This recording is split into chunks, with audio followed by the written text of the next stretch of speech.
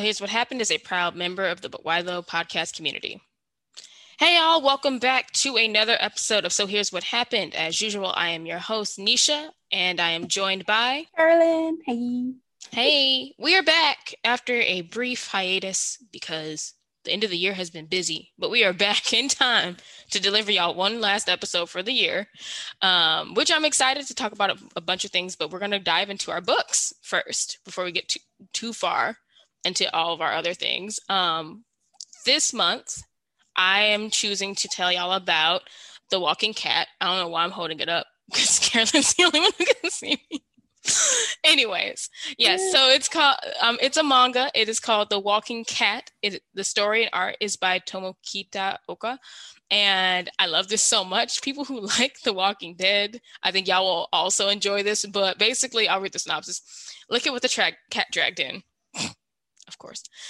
Zombies roam the earth and civilizations as we know it is dead. When Jin, a young man trying to survive the chaos, rescues a cat from certain death, the unlikely duo sets off on a quest to find a mysterious island where Jin's wife may be alive.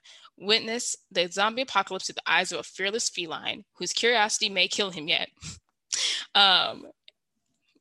So this has been a very refreshing read, one that I did not know that I needed. Just because like most people, I feel like I've been burnt out either on entertainment or just life and work. So I found this by chance when I was in a bookstore, and I was just like, The Walking Cat. Okay, I'll pick it up. Sure, why not? And I did not expect to enjoy this so much, especially because maybe it's just the first time for most people who enjoy sci-fi and specifically zombie apocalypse genre, how many people can say they've seen it told through the story of a cat's eyes? I know I can't. But it's not like you're in the perspective of the cat. It's just that this man, Gene, saves this cat on a whim, and they basically become a duo. And it's we've seen the story, we've seen the trope of a man and his dog going through the apocalypse, surviving together, and just remove the dog and put a cat. And yeah, a cat is an interesting companion because cats are fickle. They don't necessarily answer on command if you need to. If you need to run, you can call the dog, say, "Hey, Toto, follow me." A cat will they might feel like following you in 5 minutes. Right. It's the fact that it's just very wholesome. Like the fact that I'm saying a zombie apocalypse story is wholesome, but it is wholesome. The moments wherein Jean and Yuki, the cat's name, the cat is actually very loyal because I would assume the same thing. If I was going to have an animal companion in the zombie apocalypse, I was not going to pick a cat. I too would pick a dog. A dog is loyal. They're going to stay by me. But you know what? This cat surprises you. It's very loyal. He'd be on his back watching his six, and he goes ahead and kills zombies too. It's not this is very much a grounded series. So it's not a supernatural anime, powered cat. It's actually just a regular cat and a regular man in a zombie apocalypse trying to find his wife. How does the cat stay on his back while he's fighting though? Does he have it strapped in a little carrier? He had a backpack. So I'll give a little teaser from the first chapter. So basically he finds the cat, and the cat leads him to a house, and the man is like, whose house is this? And if you see a woman on the bed, and apparently it's the cat's former owner because the cat was a stray and it would go there for food. And then the guy is confronted by the husband, and he's like, well, thanks for bringing Yuki back. And he gave the dude food, and he was about to leave. Well, the cat sneaks into the backpack, and just you see his little head peeking out, and dude thinks the cat's gone. And then later on, he's in a fight with a zombie, and the cat jumps out the bag, and he scratches the zombie's eye and stops it from killing him. Or he's a good cat. They make a good team. Okay, say the story's from the cat's point of view. Do we get a idea of what's running through the cat's head? Because there was something that I watched recently that was like that, where you got the it was the animals. They weren't anamorphic or anything. They weren't talking, but there would be subtitles at the bottom of the screen telling you what the animals were thinking. I'm trying to remember what it was, and I don't remember. But is the book like that? It tells you what the cat is thinking. Why did he get into the bag? It doesn't tell you any thought bubbles, or it doesn't talk for the cat or anything like that. It does, however, there's just panels with no words, right? Yeah. But like you look at the cat's expressions and it tells you a lot. Like in this one, the cat finds a female cat, right? Mm. And he's like, ooh, a female. I'm gonna make my move. This big old chunky cat comes out and they stare each other down and you know what's happening. So you have moments like that, or like there was in the beginning, the way the man and the cat cross paths is because the cat is chasing food. It finds a rat. A zombie snatches the rat up and eats it. And the cat's like, really? So like, exactly, really. So like the mangaka Kitaoka, they do a great job of like using expressions, especially like on the animal's face, to tell you what the cat is thinking. So I think it's I don't know, I like it. I mean, for me, someone who's like, I tell folks I am not a cat person, I do think it's like just a very cute concept for a story. Yeah, no, that's different. I'm probably gonna remember that thing at the randomest time, like what it is I was watching where you got the thoughts for the animals, and it's gonna bug me till I figure it out. But yeah, it was like, I thought it was like really cute when you got like these little subtitles for the animals themselves, and like this is what the animal is thinking, which is so funny. Oh, and there is one more thing. So like the cat, so there's different chapters where you'll see the cat had other interactions with other humans before the main guy in the series. So like you get a lot of different stories, like bite-sized stories because the cat has all these memories from previous people. And I am not done with it yet, but I'm still very anxious because I feel like, is the man going to die? and then will he just become a memory for the cat?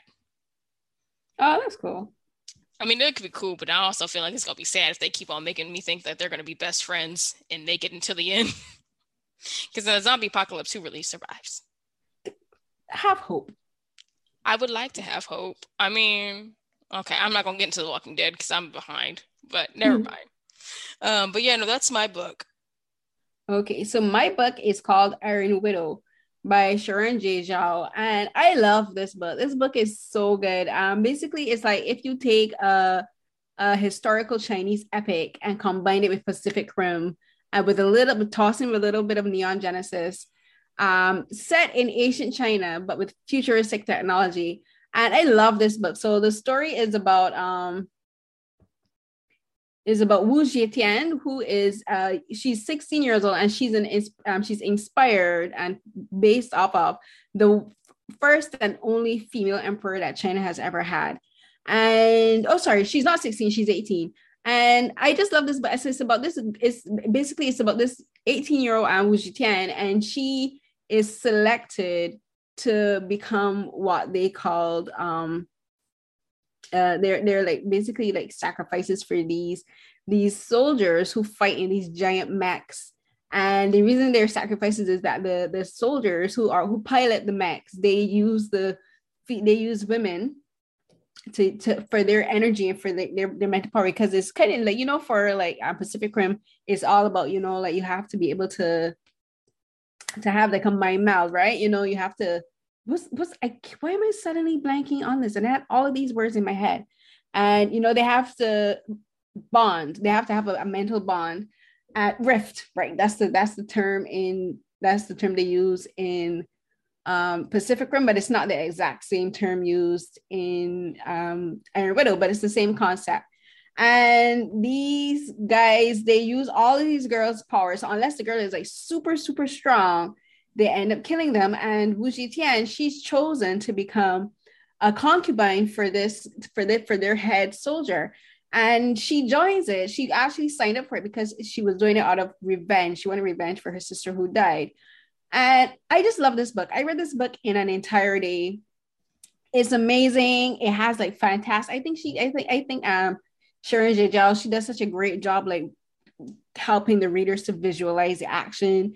And the mechs are based off of Chinese mythological creatures. So you have like the nine-tailed fox, the moon rabbit, and in Shang-Chi, there's this little animal with wings and 6 legs. So there's one of those. And then there's like a firebird, and like it's like amazing imagery that I got from reading the books. And then of course there's a throuple, which I love that happened.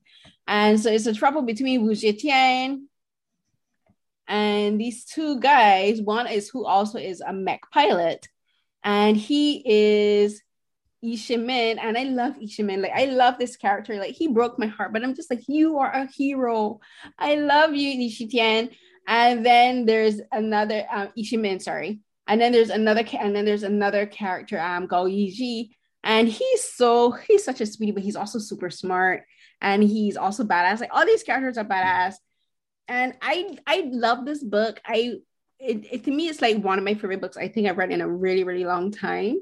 And it's about femininity. It's also about trusting people, about learning to trust people. And I think it's about capitalism. And there's a lot of like different, there's actually a really good theme and a what I would call social commentary, but I don't want to say what it is because the way how she reveals what the main underlying premise of this whole story is so brilliant. Because I was thinking it from like I would say halfway through. I'm like, what if this is what this book is about? And then when I got to the end, I'm like, yes. And it was so good. She built the story so good. And I love the cover. So the cover is actually one of the reasons I love the cover is that it tells you a lot about the characters, and it helps you to visualize what is going on in the stories, especially like with regards to the Firebird, which is the mech. And I think it's a really good it's I wouldn't even call it a YA novel, like a youth novel. I think it's just like a really fun book for the adults would enjoy. It's like it's YA fantasy for adults basically, and it's just like it's like great. It's like really well written. It's funny as hell. There's some scenes that had me laughing out loud. I think Wu Jitian is so dramatic. Like she is like a Chinese drama character. She is like ridiculously over dramatic. She is extra in the best way. And then the two male characters, Ishimin, and he's a darling. But I think another thing that I'm not sure if a lot of people mentioned it, but for me, another important aspect of it is how she discusses disability, because she becomes disabled because since this book is set in ancient China, this is at the time where you had foot binding. So in Chinese history, like there was a point for hundreds of years where young girls' feet were literally broken in half and bound up into what they call the lotus flower. And like the book goes into like very deep descriptions about what that process is like and like how it can have mental, emotional, and physical trauma for the young girls and then for the women, and how a lot of the customs affected the relationships between mothers and daughters and sisters, and even the relationship to the men around them. And she does and I think Sharon Zhejiao, she does a really good job of making the book entertaining, but also telling you about how women were treated in society back then. And then you can also take it as a modern aspect of how women do things to their body, like with plastic surgery. And like, there's nothing wrong with plastic surgery, but like how just some women are pressured or believe they have to have these kind of things to fit specific beauty standards. Yeah. But it also talks about the physical ramifications of that, because Wu Zetian becomes disabled because of that. Like she can't walk properly.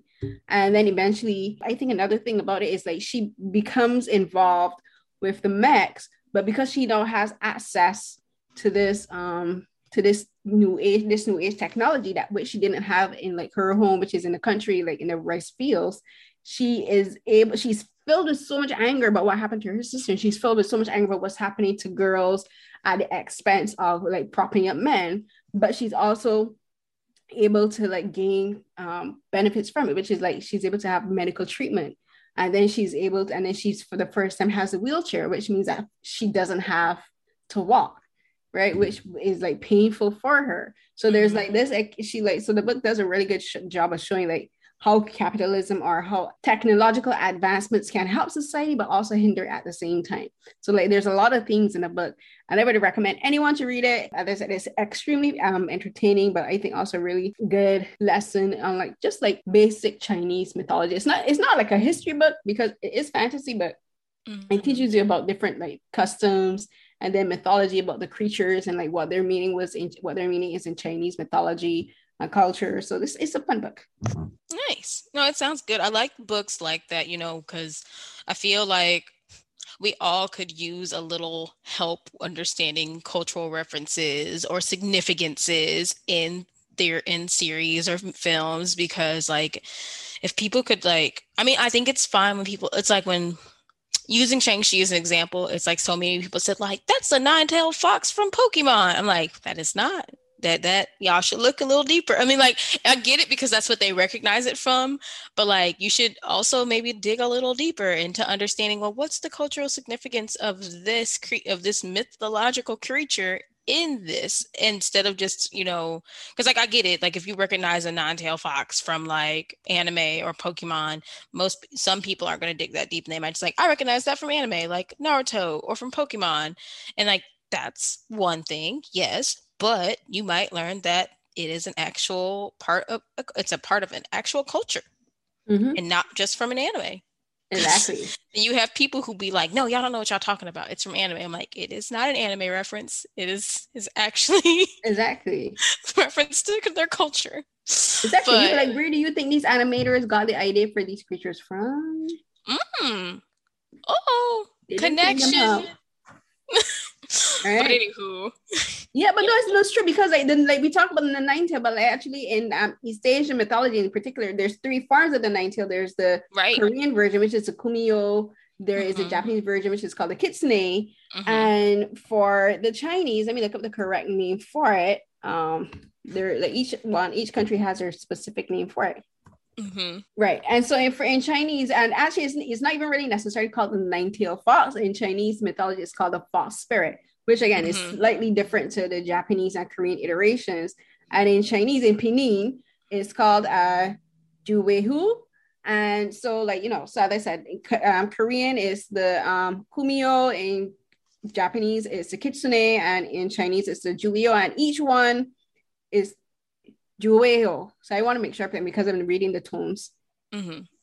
Juweho. Who? Right. Okay. I think I got that correct because I'm looking at the tones.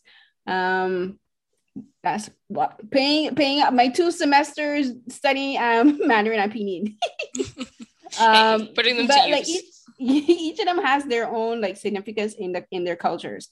And in Iron Widow, she does explain a little bit of like the significance of these creatures in Chinese mythology. Like each one represents something very specific.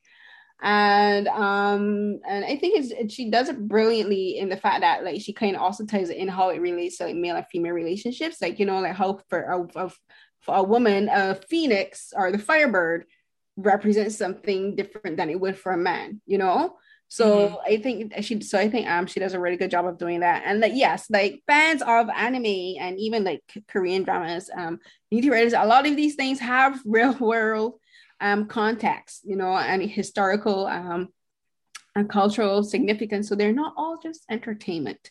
So like, so just like people read it for yourself. Like if you like we've talked before about Avatar, The Last Airbender, like how a lot the characters are influenced by different Asian ethnic cultures, because there's like the Inuit tribes are inspired the water tribe in Avatar.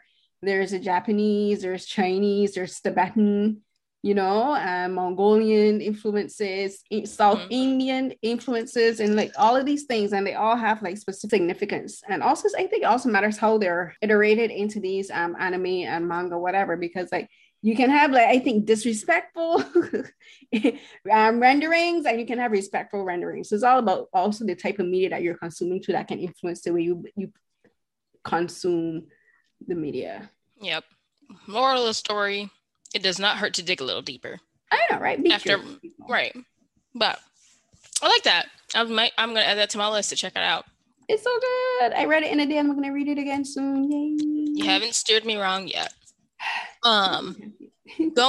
Moving on to TV, I'm going to talk about the one show that I have consistently actually watched weekly for the last 3 months, because everything else I barely watch because of school. But I'm going to talk about Komi Can't Communicate, which if y'all this might sound familiar for some people, because I talked about the manga Komi Can't Communicate, and this fall it finally got adapted into an anime, which very excited for. When it was announced last year, or maybe it was like, I don't know, all the years have blended, but when it was announced, I did not know at the time it was going to be on Netflix. I did not know at the time it was going to be a weekly series on Netflix. So if y'all are not familiar with this, Netflix is doing some anime TV shows where there is a weekly release, and this is one of those.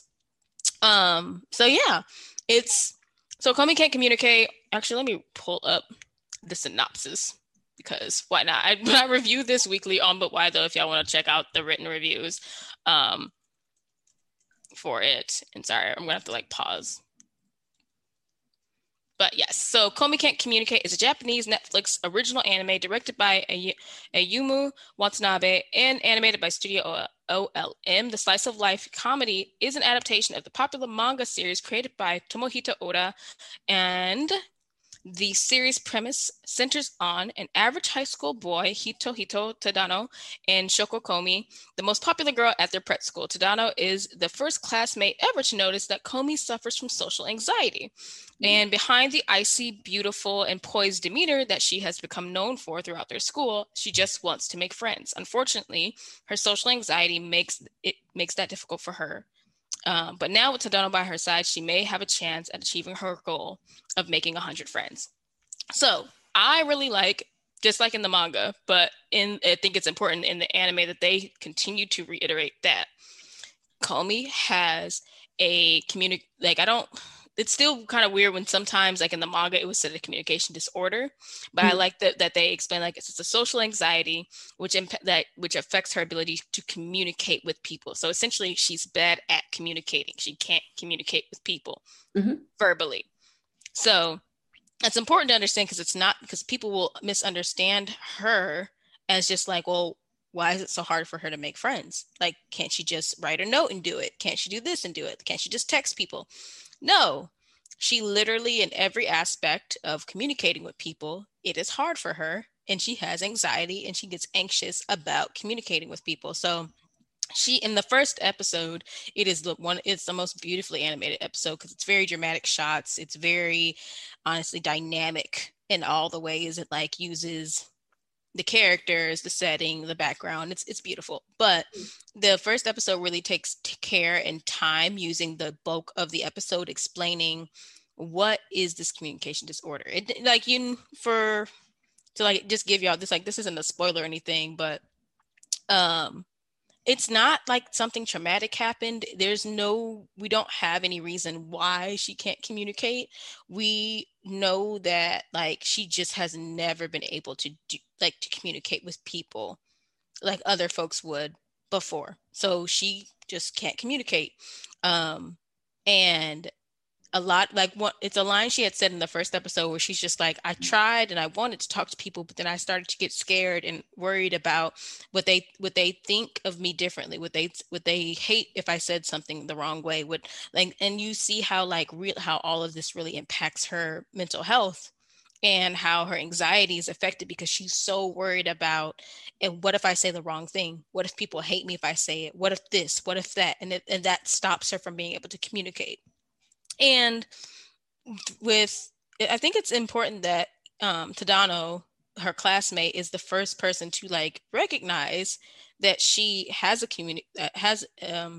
issues with communicating because everybody else in the school just thinks of her as this super popular, almost god tier person. Like they're just like, and they're so worried about approaching her that they're just like, oh no, she wouldn't want to be friends with me. She would never talk to me. She's just so beautiful. She's so popular. I want to be friends with her. And like, little do you know, she would like to be friends too. But y'all just make all these like assumptions about her without actually approaching and talking to her.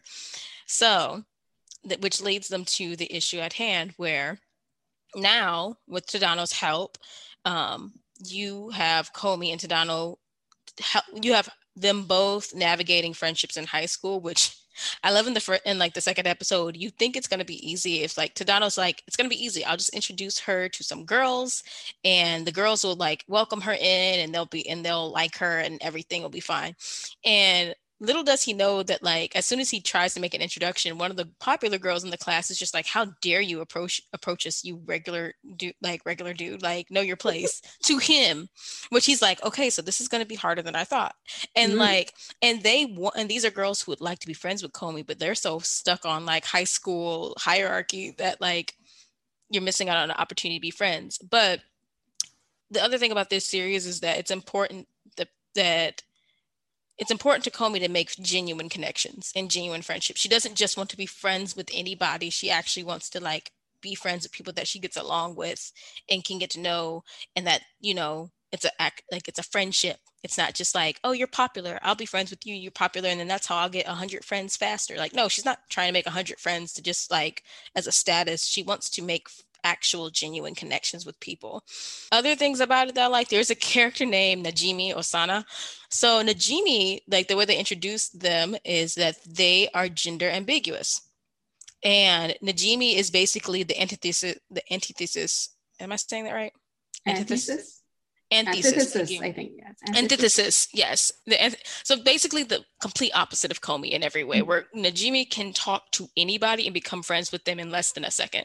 Like their nickname is everyone's childhood friend.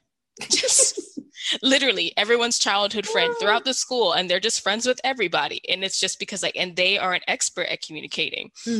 And when Tadano introduces Najimi to Comey, they even have like this kind of rift of like, Najimi's anxious because Comey's not talking, and Comey's anxious because Najimi's not talking. And it's just like they cancel each other out because like Najimi needs somebody to talk back to them. or they're just like, well, now I'm anxious and I can't communicate with you.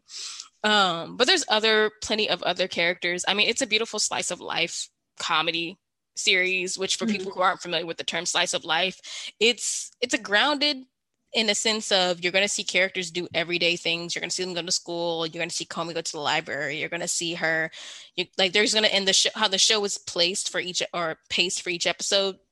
It's like chapters in the episode where it's like you have Comey at school, and like there's a small maybe 10-minute segment of them at school, and then like the next chapter is 5 minutes of Comey maybe at a restaurant trying to order a coffee.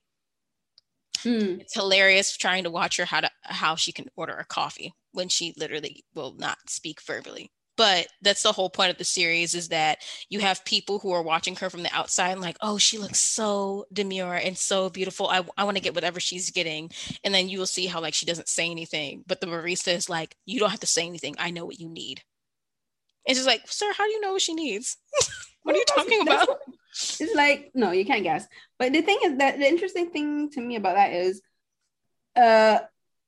there's a drama that came out recently, a K-drama that came out recently on Netflix. It's called Inspector Cool. And there's a character called Santa. And one of the reasons I love this character is he doesn't talk. He probably says in total, out of the entire 16 episodes, I think he talks maybe 7 times total, and each line of dialogue is very short, and it's just because he doesn't want to talk. He just doesn't talk.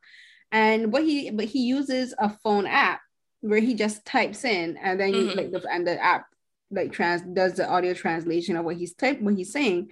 And I love this because like not even the villain, no one that he interacts with like looks down on him for doing that. It's just an accepted, like they accept that this is his form of communication. I want to say, why are you using the phone? Why don't you just talk? That never happens.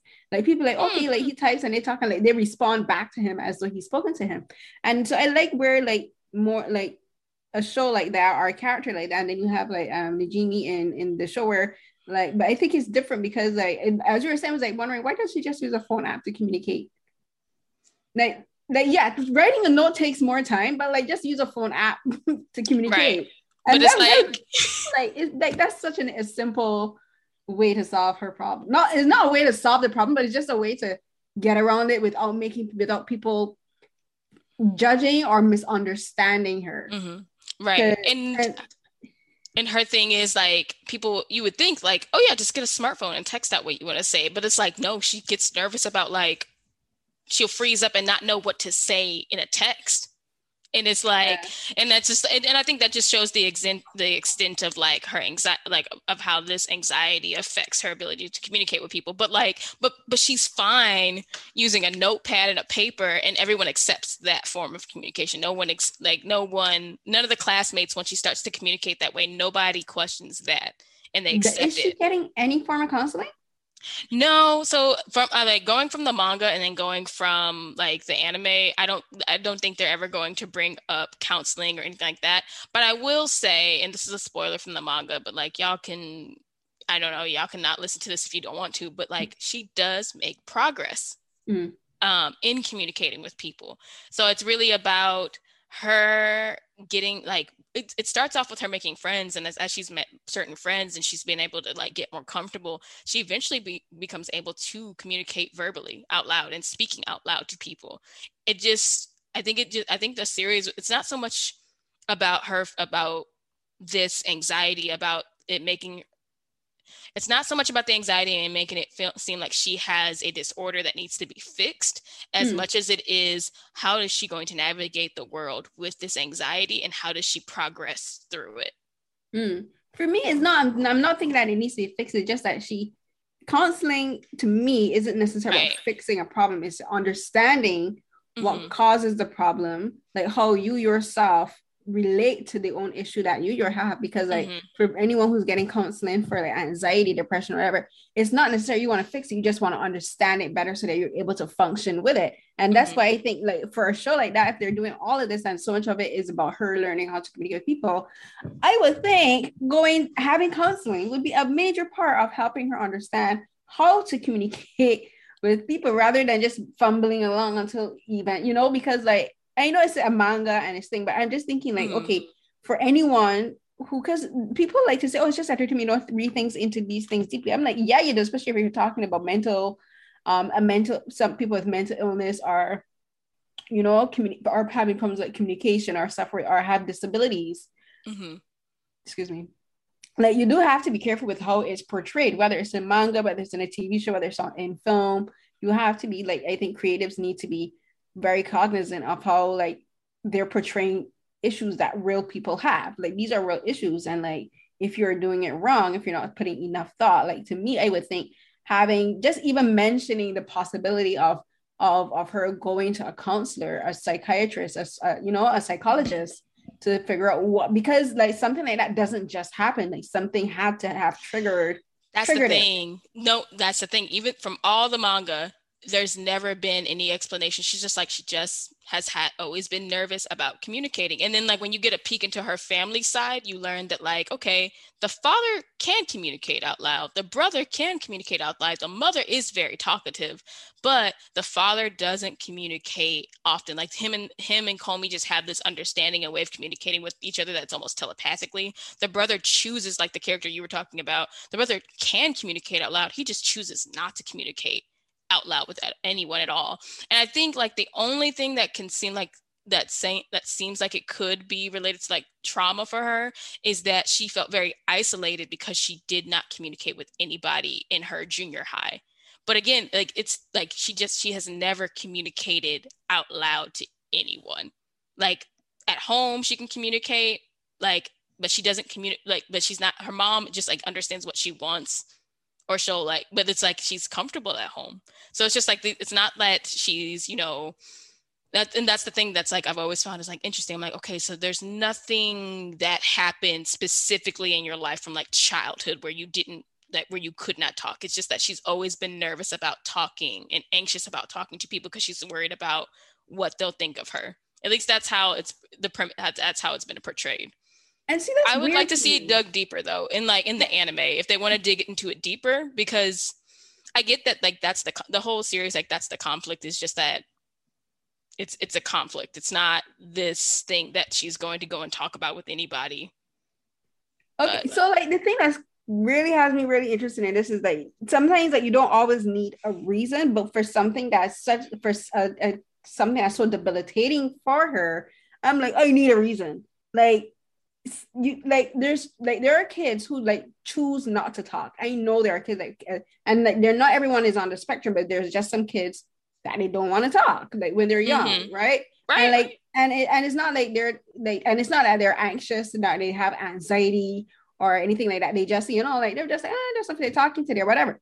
That's different than a character like her who is so filled with so much angst and anxiousness that it physically prevents her from talking. That's to me is different. Where like there is a reason, there has to be a reason for that. Like where did this anxiety come from? Right. And I mean, maybe the anime will dig into that deeper. I will say, like, I'm trying to think back from the beginning of the manga. I think it just went, like, they explained it as like, from what we know from like in high school, the most traumatic thing that happened to her is that she felt very isolated all throughout her school life in junior high.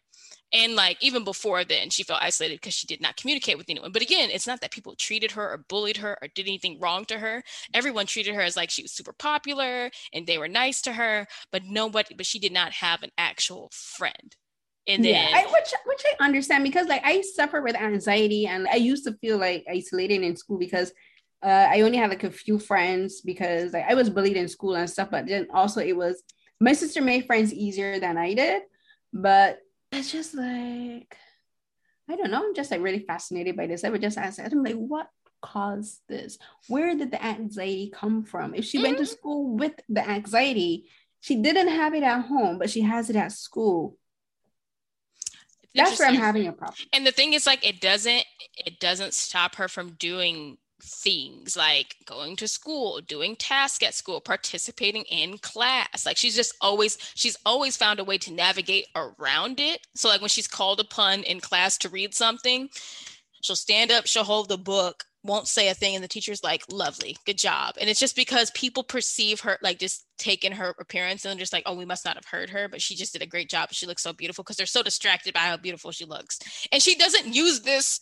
That's not like such a typical K drama, not even K. That sounds like such a typical Asian drama trope, like where someone is so beautiful, like you excuse any kind of nonsense. Not I'm calling social anxiety nonsense, but like they get away with doing any and everything because they're pretty. You're like, oh my god, you're a trashy person, but you're so pretty. Like they literally do that though. And that's the other thing about this series, is that it leans into anime tropes, like leans into them, and very like much. That's the best thing about the comedy, is that it's leaning in very hard to like the childhood friend trope, the confession after school trope, the beach episode. You know, there's always a beach episode. The festival. The summer festival where there's fireworks and, you know, possible romance comes about. Just, yeah. Two people falling in love as the fireworks burst overhead.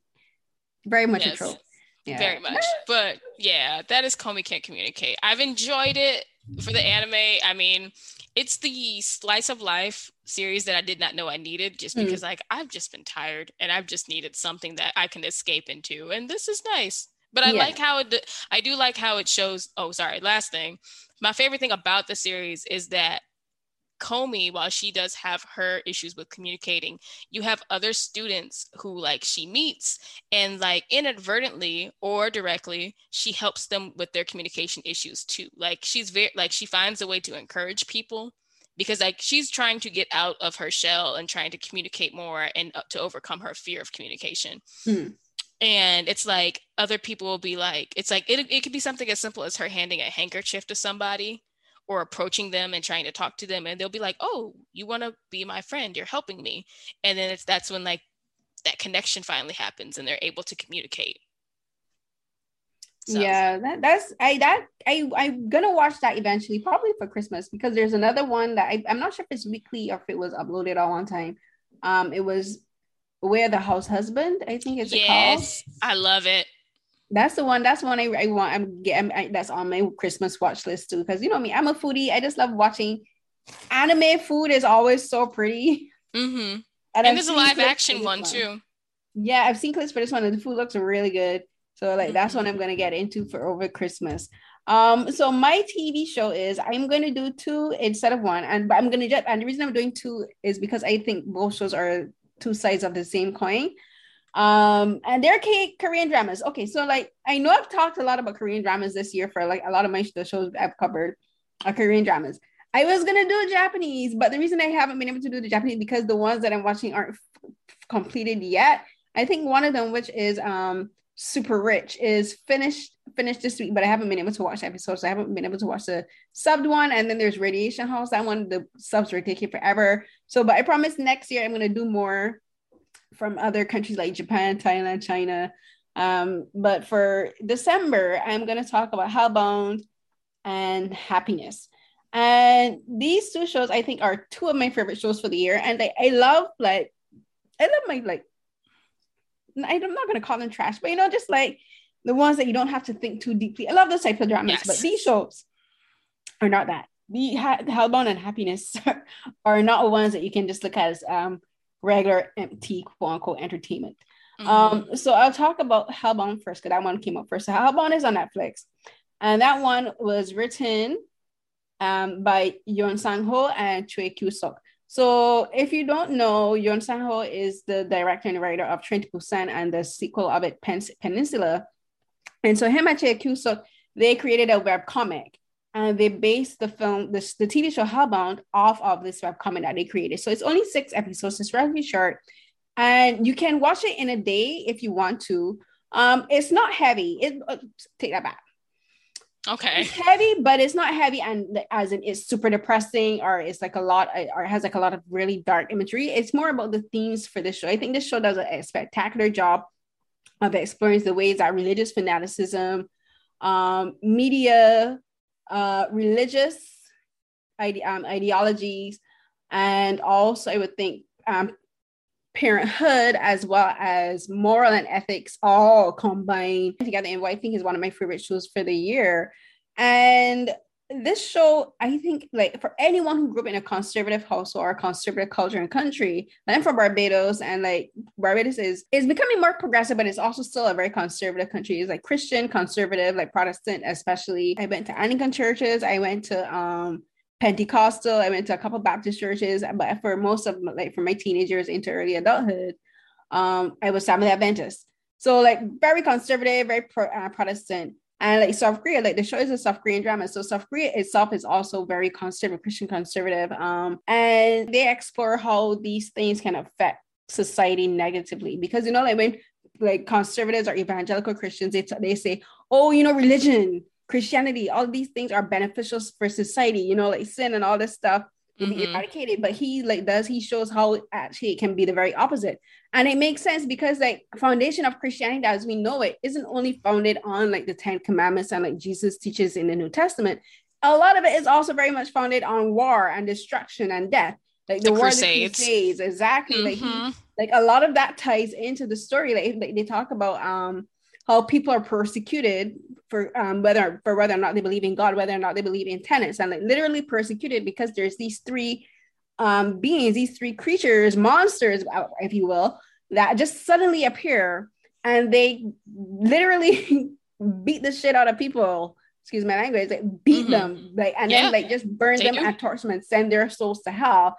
But before that happens, this is something that's revealed later in the show, is that there's this face that appears and issues a decree, and you will have basically, you know, like in the Bible it says, many tekel Euphrates, which is a verse from in the Bible where I think it was in Babylon where the king, I can't remember, it was one of the Babylonian kings where the hand of God appeared and wrote, it was many tekel Euphrates, which is that you have been waiting and found wanting, like that was inscribed on the wall. And basically what this decree is saying is basically the same thing, where it's like, you have been judged and you have been found to be a sinner, and like therefore henceforth on this particular day at this particular time you will face judgment and your soul will be sent to hell. And like that's a very Protestant Christian idea. And it was something that especially like we mentioned the War of the Crusades, and like you had the Spanish Inquisition where they use religion as a way to torture people to, like, you know, for conversion, and for conversion, and then like a lot of like straight up into like the 18th and early 19th century with slavery, where like slave masters and the establishments, like the countries and like colonialist countries like Spain and England, they use religion as a way to demonize people. You know, they went to like ethnic countries, like they went to the Caribbean, they went to South America, they went to Latin America, they went to Africa, they went to China. And they said, you people who are our ethnic cultures are savages, you know, and you are not of God, and we will literally slaughter you to show that you must follow the Bible and follow God. Like our God is like God of salvation, but we will kill you for not following our tenets. So like this show can explore that in very, very subtle ways. And then it talks about how like evangelicals and cult leaders use media to manipulate people and to mislead people using the whole idea again of religion and Christianity and belief in God and morality as a way to get people to as a way to exploit people, right? And like it's like I just think it's like one of the best written dramas for the year. It's so well done, and Happiness is kind of like, I think Happiness is the same but slightly different. So Happiness is more, instead of about religion, Happiness is more about classism and capitalism and socialism, because happiness is talking about how people put class, like class and social structures, above morality and ethics. So whereas in Hellbound, you have these three creatures who are damning people's souls to hell. In Happiness, there is an outbreak. At the beginning, you're like hoping that they're not inferring that the vaccine for COVID, because the show does start out talking about COVID. Like literally, this is one of the first K-dramas of 2021 where COVID itself is referenced. Like in Sisyphus and in there's another drama where they reference a pandemic, but they don't actually say the word COVID. Whereas in Happiness is the first one that I've seen where the word COVID is actually mentioned, and where it has had, and where it, like, they're showing the impact after a long term where like they've like COVID has been not eradicated, but they've learned how to like suppress it as much as possible. And like the military and the government are working together to find vaccines and like to prevent another outbreak. But what happens is like there's this medication. It's not the vaccine, because at first you're thinking like, I hope they're not saying the vaccine turns them into zombies, but it doesn't. It's another drug that was created for a weight loss drug. It's kind of like a stimulant. Of course, it's like but it's like a stimulant for people who like, but it gets people addicted. But because it messes up their systems where it mutates the cells and mutates the body. And like, because you have this outbreak now, like these people are like sequestered in this building, and it kind of shows like, again, COVID. I think this shows such a brilliant example of how society falls apart because people don't work together. Right. So like the building is just like a test, like, you know, a small, like a petri dish of society in general. And like these people, there's some who want to work together, which is like the two main characters who work together to try to stem and like control the situation and say, okay, we need to have a plan. We need water. We need supplies. Like we all have to work together to do this. And then there's other people who are only in it for themselves. They're only out to like control the situation, because like there's this woman, she wants to be the building manager, because to her that's like her highest ambition. They want to be the building manager because this is a really expensive building in a very coveted part of Seoul. And like, you know, and it's talking about how in South Korea, and I would say in any capitalist society where like position and power matter more than actually helping people. You want to be in charge of all these people, but you don't actually care about how to protect these people. It's just the title you're after. And then these people, all they care about is like, they have the people separating in the building because they're thinking, oh, I'm on the highest floor, which means that my life means more to you because I'm richer. So because that, you know, the higher up you go, the more expensive the apartments are. So you're thinking, I live here, so therefore I'm above you, literally and physically and metaphorically. So like these people who are in the more expensive apartments, they are looking down on the people in the lower apartments. And that's actually a discussion, a commentary on South Korean society, where literally in Seoul and in like some of the bigger cities and provinces where like the richest people do look down on the poor people. And there's literally buildings, even in England, where like there's a home, the people who own their own condos and apartments look down on the people who rent. Right. And like they don't want them to come through the main entrance. Like they have to come through the side or the garage. And in England it's the same. In England, and I think in New York too, there are buildings where like the renters are people from like the lower apartments aren't allowed to enter through the main doors. They have to come through the back door or the side door. Wow. It's segregation. It's social segregation. And the show is talking about that brilliantly and using a virus. And to me, the virus in this isn't about the virus that's turning the people into monsters. The virus to me is greed and selfishness. And you know, that's really corrupting the society. The virus is just an offshoot of that. Right. And so I think these two shows work really well together, and they're like they'll be like, it would be too much as a double feature, but I think they're like, as I said, like two sides of the same coin. I think the writers did such a brilliant job. And I should say, Happiness is written by Han Sang-woo and directed by An Gi-lo. And it's like they're two, like I want to say they're two separate, but I kind of look at them as the same. So like they're one of my favorite Korean dramas for 2021. And Happiness is on Viki and other streaming platforms, whereas Hellbound can only be found on Netflix legally. And I'm like, I'll just add because like I know I'll probably mention Hellbound later, but like it is very good for all those reasons. So Mhm. just I really enjoyed it. I need to go back and just finish the last two episodes of it. Oh, But who I know. I took a break because school got in the way. But man, I also needed a break because I'm like, this is heavy. Like, because you're like it's not okay, could I watch it and I'd be fine? Yes, I could. But like it makes you think a lot. it makes you think a lot, and it's one of those shows that like I don't want to. I started watching it as something to have on as I was doing my papers, and then I realized I can't watch this as I do my papers because I am very much sucked into like knowing everything about Mhm. this. But no, it's like you just don't want to miss any details. So oof, it's good. I can't wait. I might go back and finish that tonight. The Um, last two episodes are so good. Like there's a brilliant reference, I think personally, to Children of Men. And I mhm. think and I that's like I love that film. So like the way how that reference, as I said, I believe it's a reference and an homage to that film plays into the final episodes. I would say beginning from episode 3 because it's 6 episodes, but like to me, I kind of see this period because the first three are kind of set in 2023, and then the last 3 episodes are set in 2027. So it does a time jump.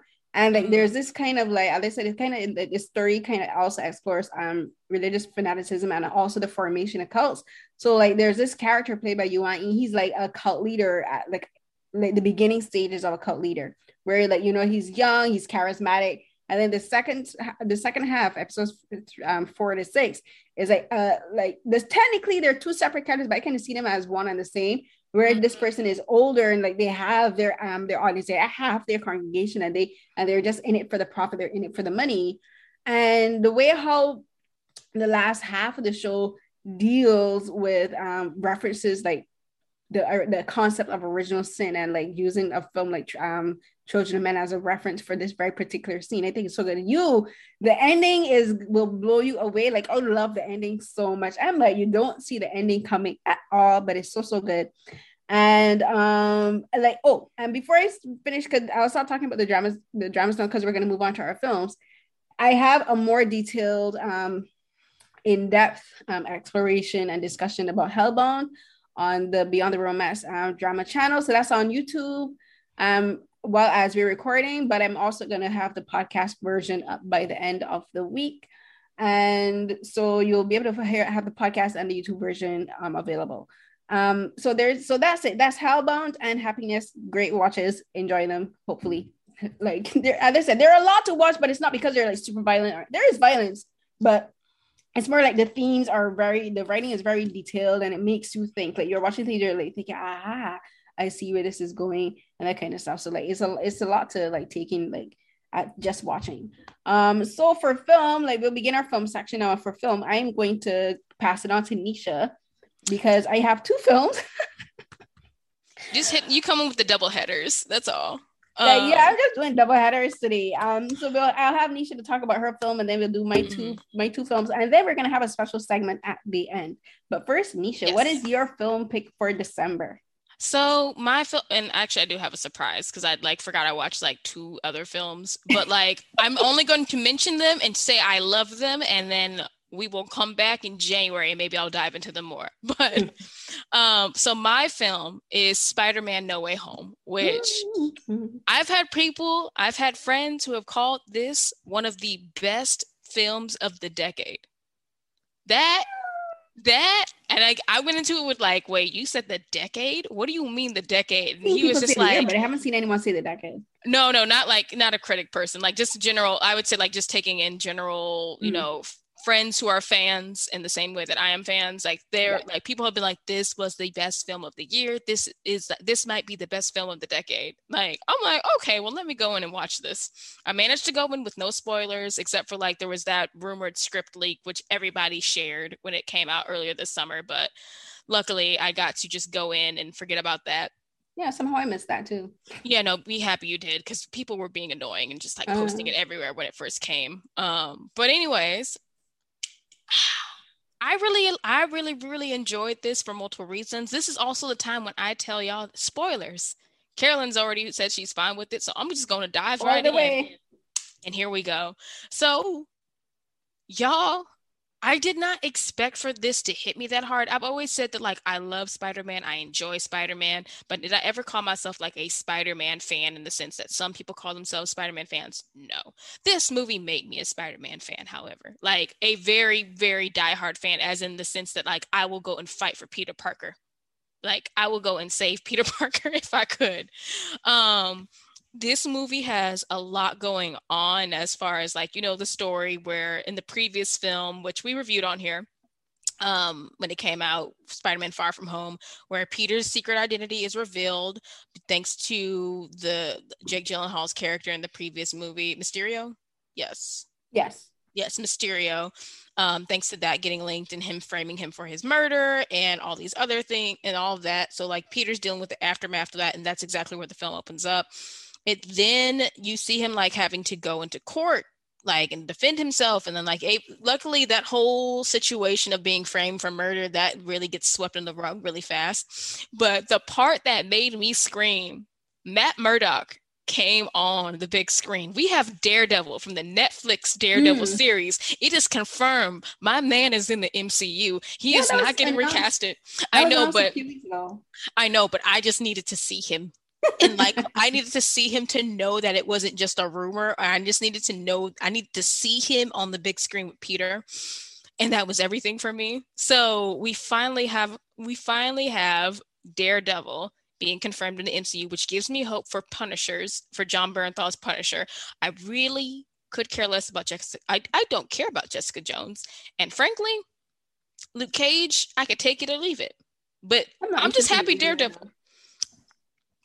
It's the way I just don't care for the Defenders to come back. You see how I didn't even mention Danny Rand. But anywho, this ain't about them. Matt Murdock is you can see my face. Like I know. If y'all can see our faces. Anyways, my man is here. I'm happy. He's in it for a very short minute, but like it means a lot because we're building that out more. Other things, there's the whole situation with Doctor Strange and Peter when like, and Doctor Strange just like, I will cast a spell for you. They do it. Peter, it's the way that like in every Spider-Man movie, I won't say every, but in some Spider-Man movies, it's the thing of like, Peter, if you had just let things be the way they were, they would have resolved themselves. It would have resolved himself. You could have just gone and tell Aunt May all over again. You could have told Ned and them all over again.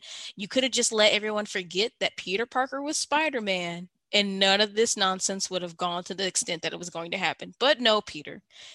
But again, Peter is a child.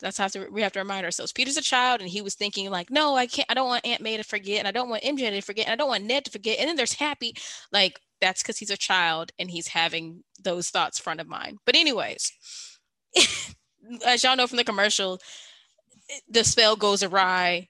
People all from the multiverse is like not birthed, because we know the multiverse has been existing, but like basically the multiverse is like the existence of it to these characters is made known, and all these characters from multiple from different universes come into Peter's universe.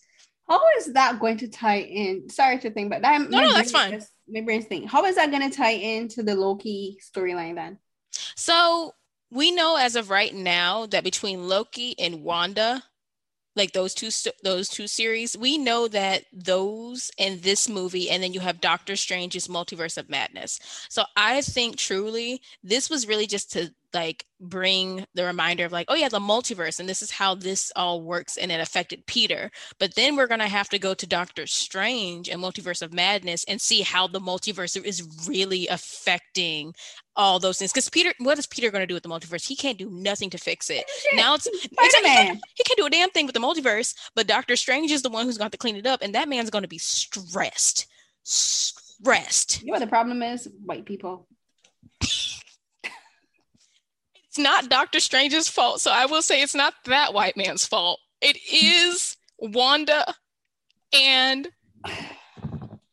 Doctor Strange's fault. Did Wong not say don't cast that spell? But so here's the thing, how everything lines up, we truly don't know. From like Loki, we know with, he who remains, that he was just tired. He's like, I'm done. Yeah, I'm just yeah. going to see what happens. I don't know what's happening. And I've been the only person that's been stopping the multiverse from basically intertwining. Like I have kept the sacred timeline safe, and I have done this for all of time. And now I'm done and I don't care. So I'll let you two decide. No, I'm tired. Which I get that man was tired. But Loki, you shouldn't have well, it's not technically Loki's fault. It's Sylvie's I can't remember her name. His girlfriend's fault. She did it. She killed him. Sypha. Nope, that's from Castlevania. Sylvie. What's her name? You know, I'm gonna look it up. His variant that he's in love with himself. But anywho, yeah, so that happened. So I don't think it's gonna be made clear to us what the aftermath of Wanda, what the aftermath of Loki, and which one was it? Was it the spell? Was it I truly believe it's a mixture of all three, and maybe it's just gonna be revealed that all three happened at once. Because we truthfully don't know if it was Wanda first, or if it was Loki, or if it was Doctor. All Doctor. these storylines could have been happening at the same time, just in different locations. That's what I think. I think it's just going to be a matter of timing, and it's just if anything, Loki's situation probably was the bigger one, since that was more directly tied to the multiverse, whereas Doctor Strange and Wanda seems like they were just effects that happened to the multiverse. You know what's the thing? You know what's my problem with the MCU? Too many things going on. It's becoming way too convoluted. It's just getting way too complicated. And the problem with that is you can have complicated and understandable. It's becoming complicated and incoherent. I feel like the incoherent comes because we just don't have all the answers yet. And the problem with that is that they are depending on most of the audience still, after all this time, being familiar with comic book canon. Well, I will say for this one, I don't think you really have to be familiar with comic book canon. You got to be familiar with the other Spider-Man films. So. You have to be familiar with the other Marvel films that have dealt with this. Or there are how many films? Oh my God, there's almost at this 30 point, films now. The money speaks for itself. People will keep going. People will keep watching, and then so they're just gonna keep building on it.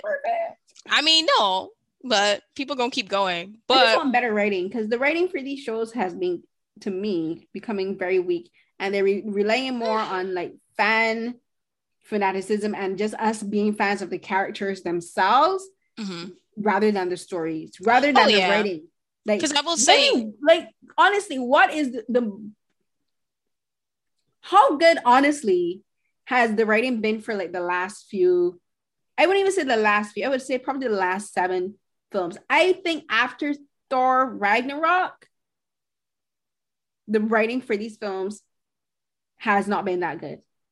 I would say if someone was to ask me pick the ones that have been best written, it's okay, Thor Ragnarok. And then it's skip Avengers Endgame, skip Avengers Infinity War. And it's really just because those are 2 examples of there's too much going on. I really don't care. There's no really high I'm not going to go back and watch them. That's how I go back and I come back to watch any of them except for Ragnarok. Ragnarok is the only one I've seen maybe 2 or 3 times. Others, which it's one or done and one and done. Right. Which maybe that's just another discussion we can do as a bonus episode. But segueing back to Spider-Man, I will say this is a movie that I will watch again, and it's more so because for people who love Spider-Man and love the Spider-Man movies, I'm talking about from the Sam Raimi, from Tobey Maguire, and if you did like the Amazing Spider-Man movies, that's great for y'all. I mean, moments. He had his moments. Did I go to the theaters to watch them? No, I waited until they came on TNT and TBS. But for y'all who enjoyed Andrew Garfield's Spider-Man, which again, he didn't do nothing wrong. I'm just saying it wasn't for me. This is a special film for, I think, a lot of Spider-Man fans, because the moment, which spoiler, but not spoiler, because we all knew this was going to happen. The moment you see all 3 Spider-Men on screen together, and there's this very touching moment. Okay, Carolyn, I'm asking you again. Are you fine with all spoilers? Spoilers. Okay, so I just want to pause before I forget it. We keep kind of forgetting that Into the Spider-Verse is a Marvel film. Mm-hmm. So I would say, caveat after Thor Ragnarok, Into the Spider-Verse. Yes. It's not technically an MCU film, but it is still a Marvel film because Marvel bought out Sony, and it's produced by Sony, but it is still a Marvel film. So caveat after Thor Ragnarok, you had Into the Spider-Verse. last best Marvel film. The rest have been. I haven't seen Eternals, so fair to like. But I've heard the writing for that is just as iffy. Like there's a whole bunch of plot holes. There's some plot elements that I know of that I don't agree with, like making a black gay man basically technically responsible for the bombings of Hiroshima and Nagasaki. But I digress. But continue.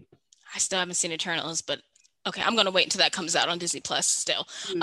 But yes, so spoilers, as I've said, and again, I've given y'all warnings. Aunt May dies. Yeah, well, you know, they like killing off the women. Well, I think is popular in Hollywood. Well, it's not. I wouldn't call this fridging. Like, it doesn't fit that trope, like of fridging, where it's just that truly Aunt May, her life was sacrificed saving Peter. And it's kind of like this whole thing of if I went in and I knew that there was going to be a death, I would have thought that Ned or MJ, and I had really expected like the real threat to be MJ, to be Zendaya's character who might die. But no, I was not expecting Aunt May to die. He can't kill Zendaya. Right. Well, right. I'm gonna fight everybody. But Aunt May dies, and like I wasn't expecting that because like from other series, Aunt May doesn't die. Aunt May has never, I don't know any comic, I haven't been super familiar with the comic books, but Aunt May has not been killed off.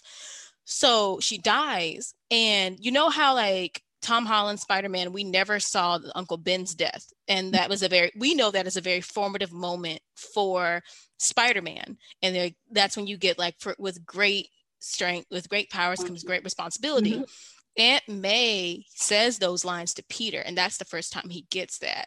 So then when the three Spider-Man come together and they've heard that he lost Aunt May, and you see like them grieving for him because they understand the weight of losing somebody, but also, of course, like losing Aunt May. Like she's literally the only person Peter has left. That is it. That's his family. And now he feels alone and he just feels alone. And like, even though, and I don't want to give everything away from the plot for people who are listening, but like that I felt like was a very touching moment where it's like, here's Peter never being able to like feel like anyone can understand the responsibility, the weight, and all the pressure that's been on him. And then you finally have Tobey Maguire and Andrew Garfield Spider-Man, which they're older than him. It's very clear that they are older than him. Like Tobey Maguire's is like, he looks like there's the joke of like Andrew Garfield saying like, do you just walk around looking like a cool youth pastor all the time? And it's just like, and like it's clear that like Andrew Garfield looks like he's like, you know, a grown man, maybe he's in college or not or something.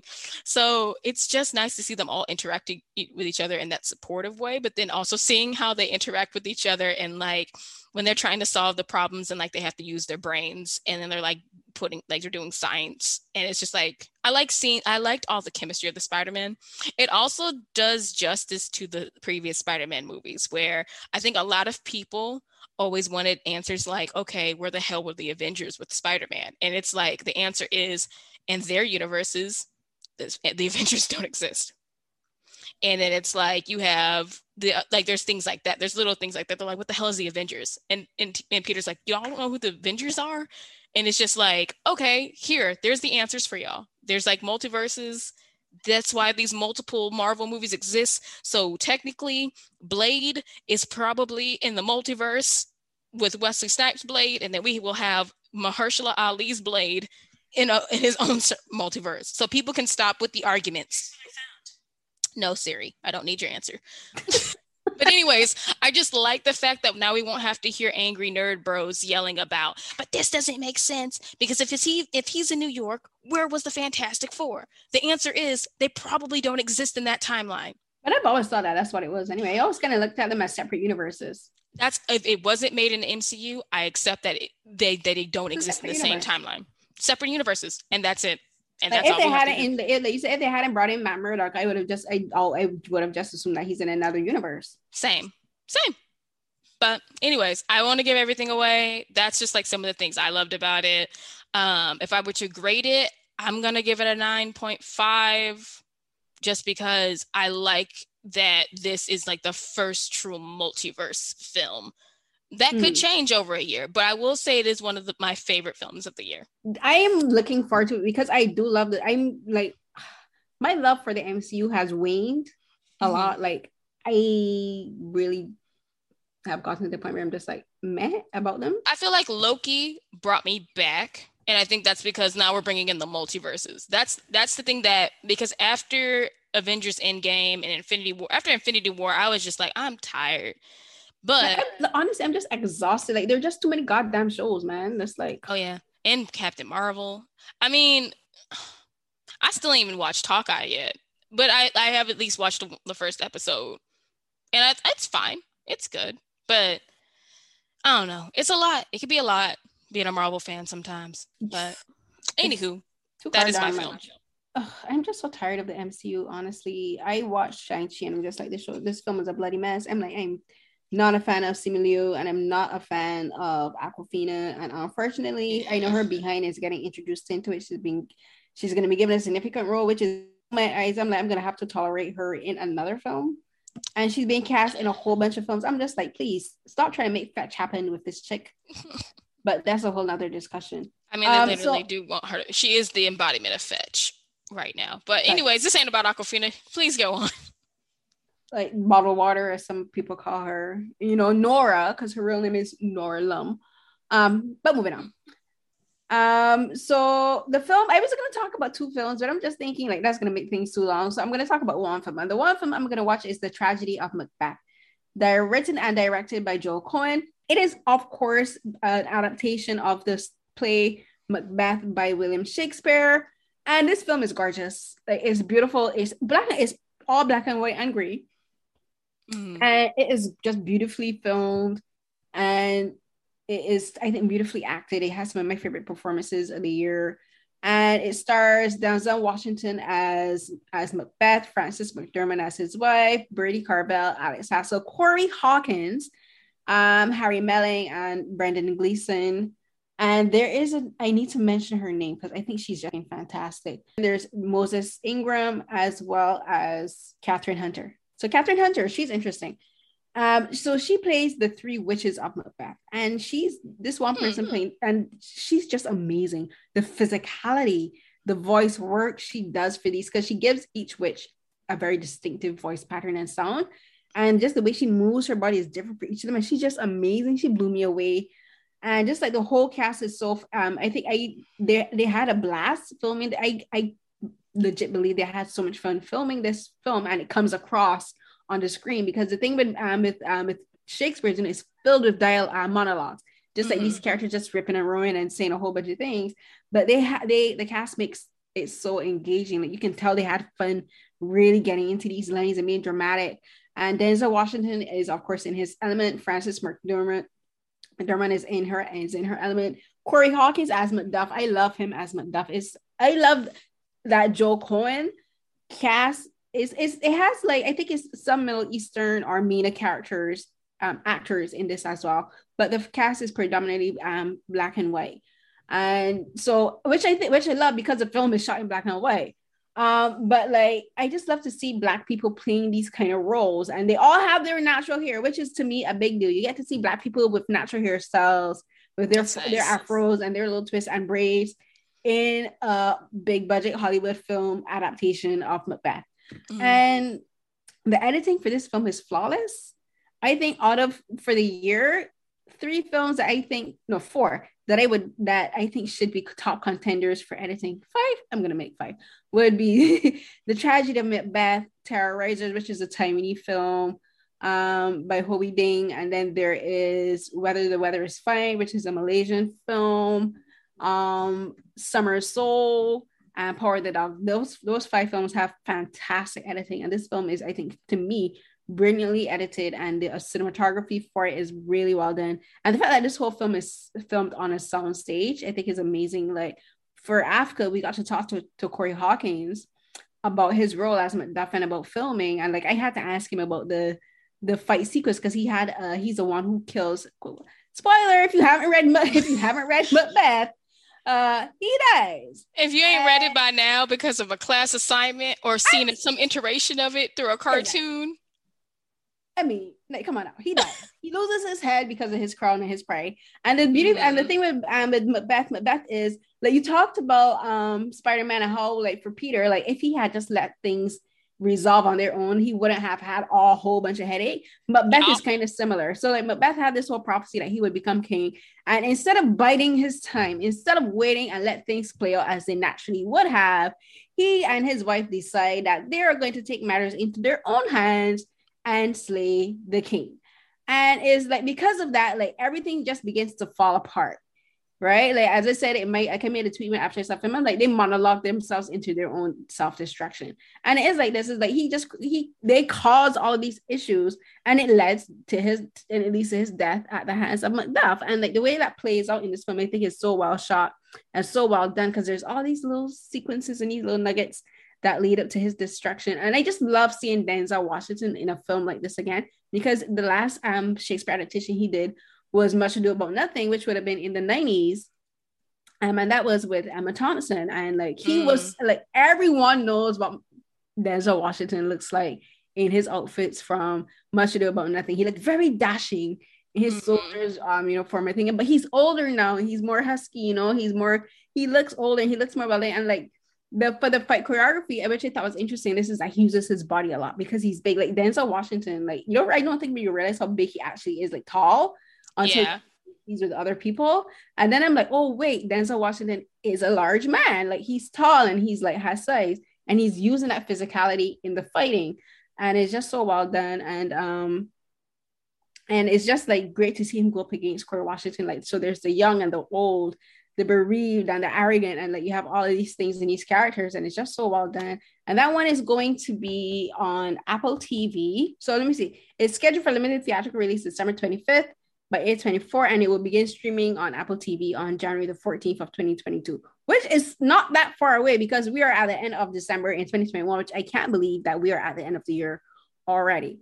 But that's my film pick for December, The Tragedy of Macbeth. The second film I was going to talk about was The Power of the Dog, but I have so much to say about that film, but you can see my discussion about that with another film critic Hafa on the But Why Those site. You can have it's in the podcast version on the site, on the Carolyn Talks, as well as on my YouTube channel. So I'm not going to go into that as well.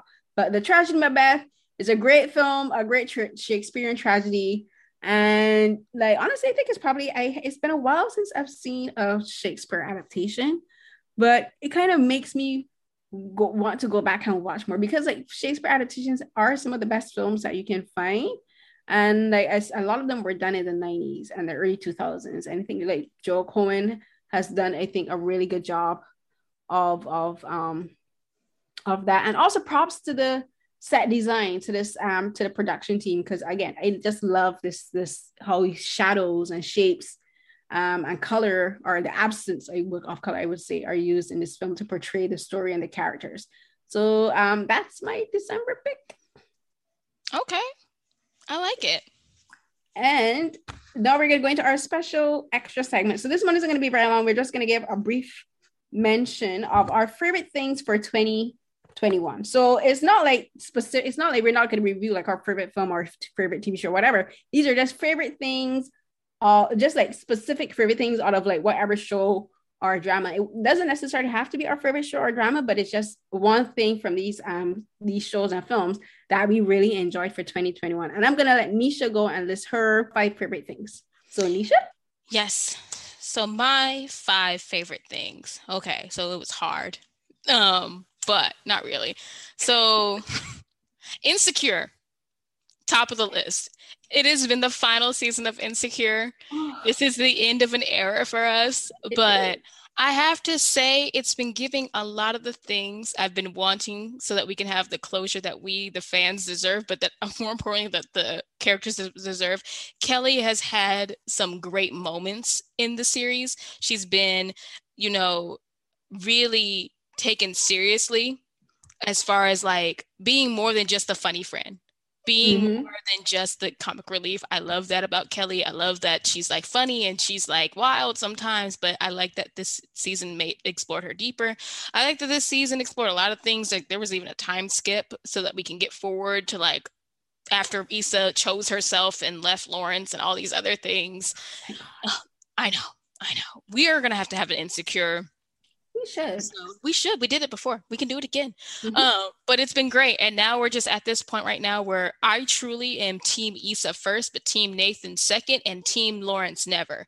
Because I don't want her to end up with Lawrence. I'm I can't truly stand his fine. ass. I can't because he acts like everything happened to him. He literally acts like everything bad happened to him. Yes, Issa did cheat on you. Y'all resolved that. You moved on. You worked on each other's on your relationship, and y'all got back together. But then you had a baby with another woman, and yes, that happened while you were with that other woman. But Lawrence, did anyone tell you not to wear a condom? Mm-hmm. Did you act like when she told you you were going to be a father, you acted like she blew up your life because you helped create a child that neither of you had planned on having, but here you are. Here you are. He's so Just selfish. he's very selfish, and it's just like who I don't have to go, we don't have the time to go into it, but like I'm team Issa first, team Nathan second, and um team Issa forever, and team Lawrence never. I had to say Issa twice because I want y'all to understand. I totally could see this series ending with her choosing herself and choosing no man. Anywho, moving on. I said Insecure, so let's go into Loki. Like I said, Loki was actually one of my favorite things of this year because it made me a Loki fan, and I was not a Loki fan. Like initially, I liked Tom Hiddleston's Loki, but Loki really did give me the growth, character development, the time we needed to for me to like Loki and to see there's more to him than just him being, a villain. And I appreciated it a lot for many things. The multiverse, Jonathan Majors, giving us Jonathan Majors as He Who Remains, and Jonathan Majors being fine in everything he does. Yes, he was giving very much Shakespeare. He was like, so he's like, use this as my audition reel for a Shakespeare adaptation to somebody, because that's what he was giving. He was giving Shakespeare. He was giving manic. He was giving tired. He was giving heartbroken, all in one Tired character. of these people, humans, and their folly. Yeah, oh my God, I can't wait to see him. I'm just really more excited to see him as Kang. Maybe that's why I feel revitalized in Marvel right now, because we're getting Jonathan Majors. I am not going to get my hopes up until I actually see, because I'm like, they better do this black man right. I think they'll do him right, but like the whole blue skin thing, I'm hoping we get it. Like it's not him, a black man being hidden. Blue. Like they don't have to. It could just be the helmet.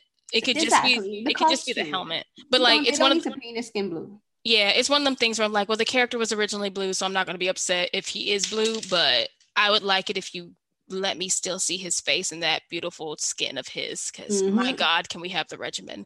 Next, Castlevania, specifically because it gave me the moments with Isaac that I've always wanted, and the growth that we've seen Isaac had over the last seasons up to this last season that came out earlier this year.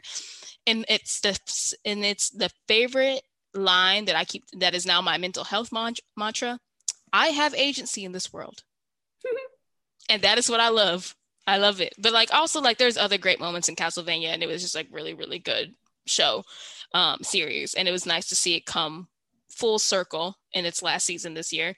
Next, so I did 1, 2, 3, 4. Okay. Fourth one, I'm just gonna loop them together and say K-dramas in order.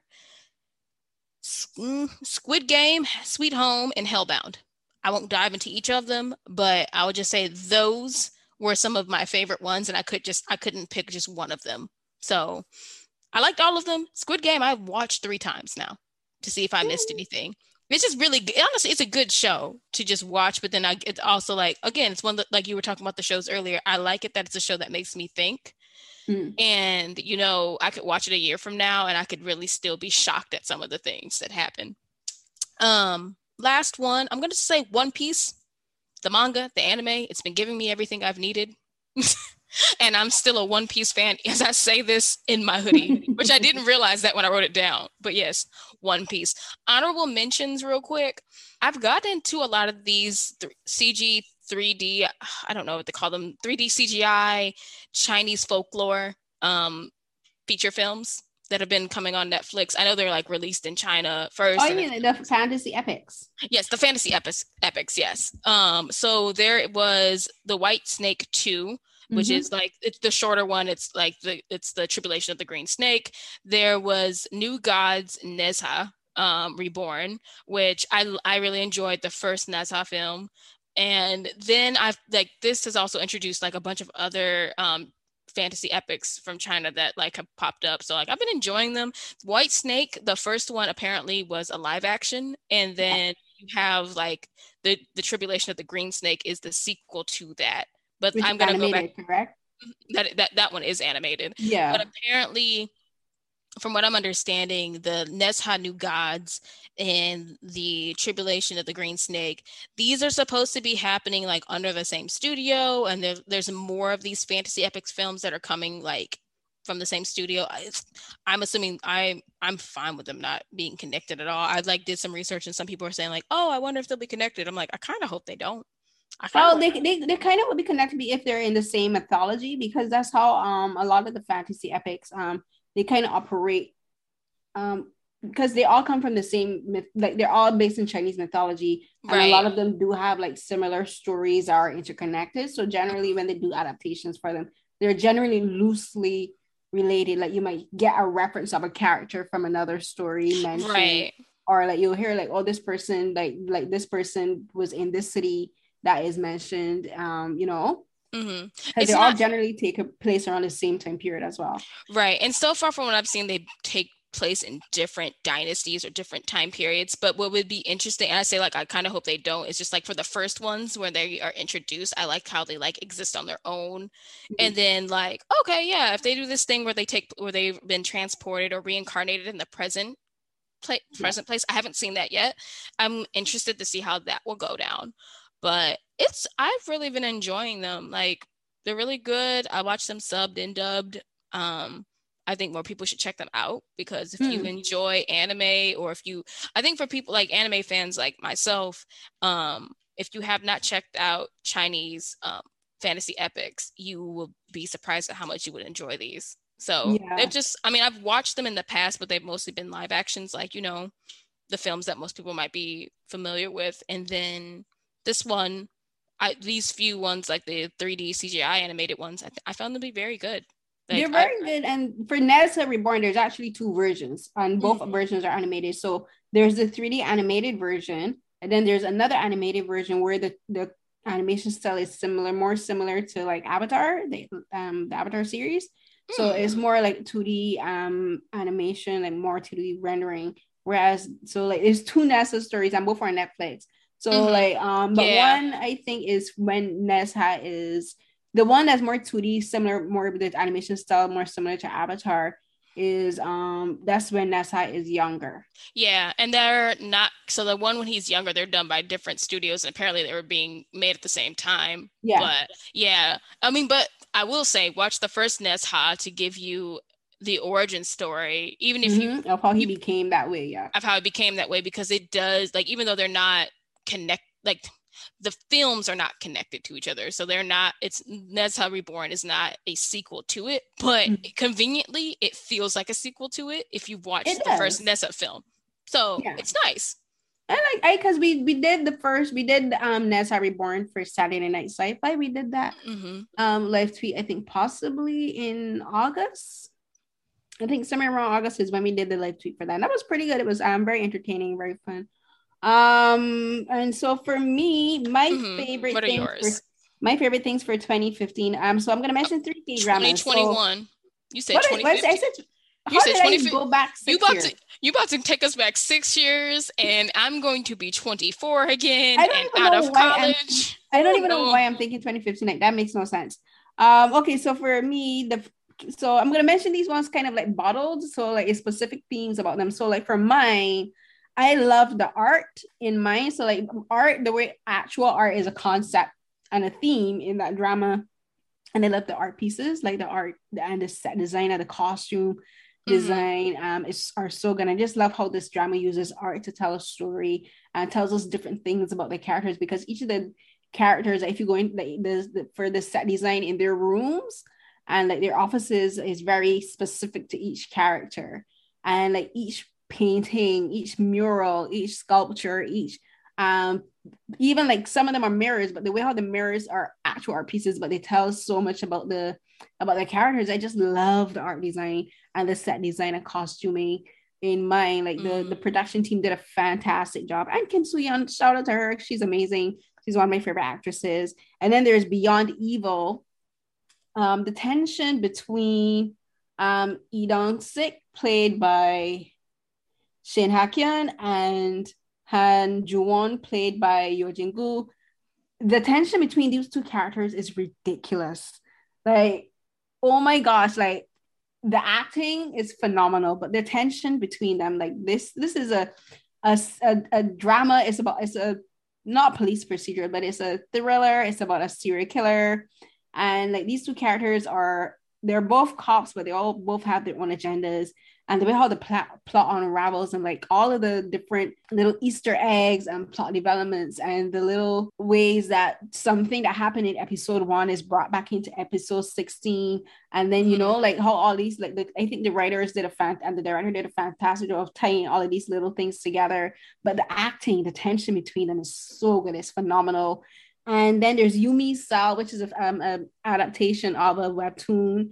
Yes, I love this drama is good. It's really good. There are some things like the characters are frustrating, like the main lead Mugu, oh my god, he's so frustrating. I'm just like, my man, just open your mouth, speak, and tell the woman, don't let her misunderstand things because you refuse to communicate properly. Like, you're a grown man, talk, use your words. But my favorite thing about Yumi cells are the cells. Like, one of the most unique things about Yumi cells is this within the real world, and then is this in this animated world. So the animated world is the cells, like you have like the emotion cell, and then there's the love cell, there's hunger cell, there's fear, fashion. I keep calling it financial, but it's not. That's the name, but that's the cell that's in charge, making financial decisions. And it's like, to give a close comparison would be, what was that film with Will Smith where you had the cells in the brain and body? Oh, wait, was it Will Smith or Eddie Murphy? Because I do remember there was a film where Eddie Murphy had a bunch of tiny Eddie Murphys inside of his body. No, it's Will Smith where like something Johnson, where like, and like Will Smith voiced one of the cells in the body, and then like the real person was played by this white guy. Oh my gosh. But like he got sick, and like you saw like how the white blood cells form together to fight against bacteria. But there's that, but then there's also a Japanese anime called Cells at Work. So yes. So Yumi Cells animated version is kind of like Cells at Work, where you see all the different cells. But I love the cells because each of them have their own personality. So like you have fear cell, and fear cell is always fearful. And then there's the anxiety cell, who's always anxious. But then each of them, even though they have their main dominant personality, they all still exist within experiencing like anger, sadness, fear. Like all of them have these same reactions. And I just love the animation. The voice work by the voice cast, I think, was really, really good. And I am in love with Hunger Cell. Hunger and Detective Cell are my favorites. And they're so funny. So that's one of my favorite. So those are 3 of my favorite things from K-dramas. And then there's Evangelion. So there's 3 films. There's, Neon Genesis, Evangelion. There's the series, the anime series. And then there's these 3 films. And the third film, I haven't seen the first 2, but I need to. But the third film, I love the ending. Because I love how the director, he's just like, this world is fantastic. Like, it's like, but it's also filled with so much angst and pain and destruction and just like sadness. Like, these characters have been through hell and back 50 different ways. But at the end of the day, literally at the end, spoiler, at the end of the last film, he takes you out of the animated world. And the way he does it is so beautiful, where you go from this hyper realistic animation style, and he takes it back to the line drawing, just like to the original bare bones concept of animation. And then from all of that, you're transported back to where he's just like, this is a fictional world. Do not get invested in these characters. Like, I love that you love these characters. I love that you love this world that I created. But go outside and touch grass. Go and take a walk on the beach. Yes. This is legit what he's saying at the end. And I just love that he's so bold enough to just like, even with his own work, he's just saying, do not get invested in this world. Don't be bogged down by this fantasy. Go outside, touch grass, go outside, smell the rose, enjoy the sunlight on your skin, experience the world, the real world. And I just love that he did that. And I'm just like, that's such a brilliant way to end such, I think, iconic series, because Evangelion and Neon Genesis is one of the most iconic animation series ever, and like they have one of the most iconic theme songs as well. Like I love the theme Yes, song for Neon Genesis. It is a bop. You it will is a catch. bop. I play reggae. I didn't just like bouncing around my house. I just loved it. But I People will love just start dance. Like it's the way if you start it and people, it's like the Yu Yu Hakusho opening where it's like that. It's on that level of like it is ingrained in our brains. As soon as we hear it, we like wait. Yep. Can't help it. You got to finish it. No, I'm kidding. But no, and I And mean, the thing like, is about that is like the words are depressing, of course, but the theme, the melody is about. But I just yeah, love that he ended it like that. I'm like, that is such an iconic way to take on an iconic series. And then the other thing was Cowboy Bebop. I'm so happy that I actually finally watched the entire Cowboy Bebop animated series. I had started watching it a while, like a few years ago. I saw like maybe 2 episodes, but I never went back. But for the before the live action show on Netflix, I went back and I watched the original series. I'm so happy that I did that because these characters are so complex. I don't like how it ended though. In my head canon, he's not dead. He did not die. He just passed out. He was found and he's been Ed and Aang and everyone on the ship and they're happy exploring the galaxy. That's my head canon. when we can hope. You That's can my totally headcanon. choose to believe that. That's what I choose to believe.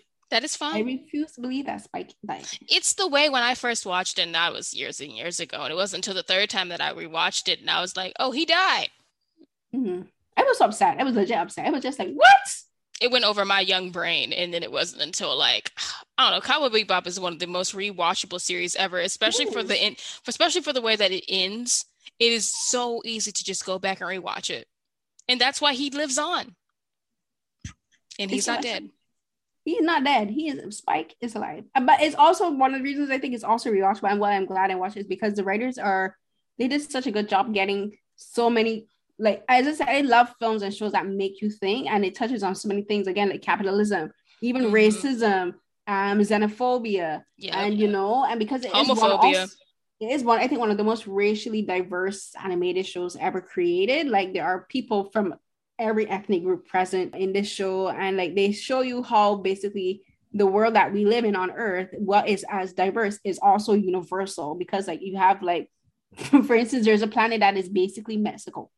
Well, that's the beautiful thing about it is because in Watanabe's like depiction of sci-fi of like what it looks like in Cowboy Bebop is that technically you have like, yes, there's a planet that's basically like, Mexico, or there's like New Tijuana, or like there's other places that has influences from cultures and races that have like the ones that have like they migrated to a planet, and that is where that culture like expanded, and it like basically like, okay, New Tijuana. But then it's like it's the way that when you think about it, Spike was born on Mars. We don't know if Spike's are ethnic say it. I don't know why Martian. I can. He's Martian. You don't know what Spike's race is.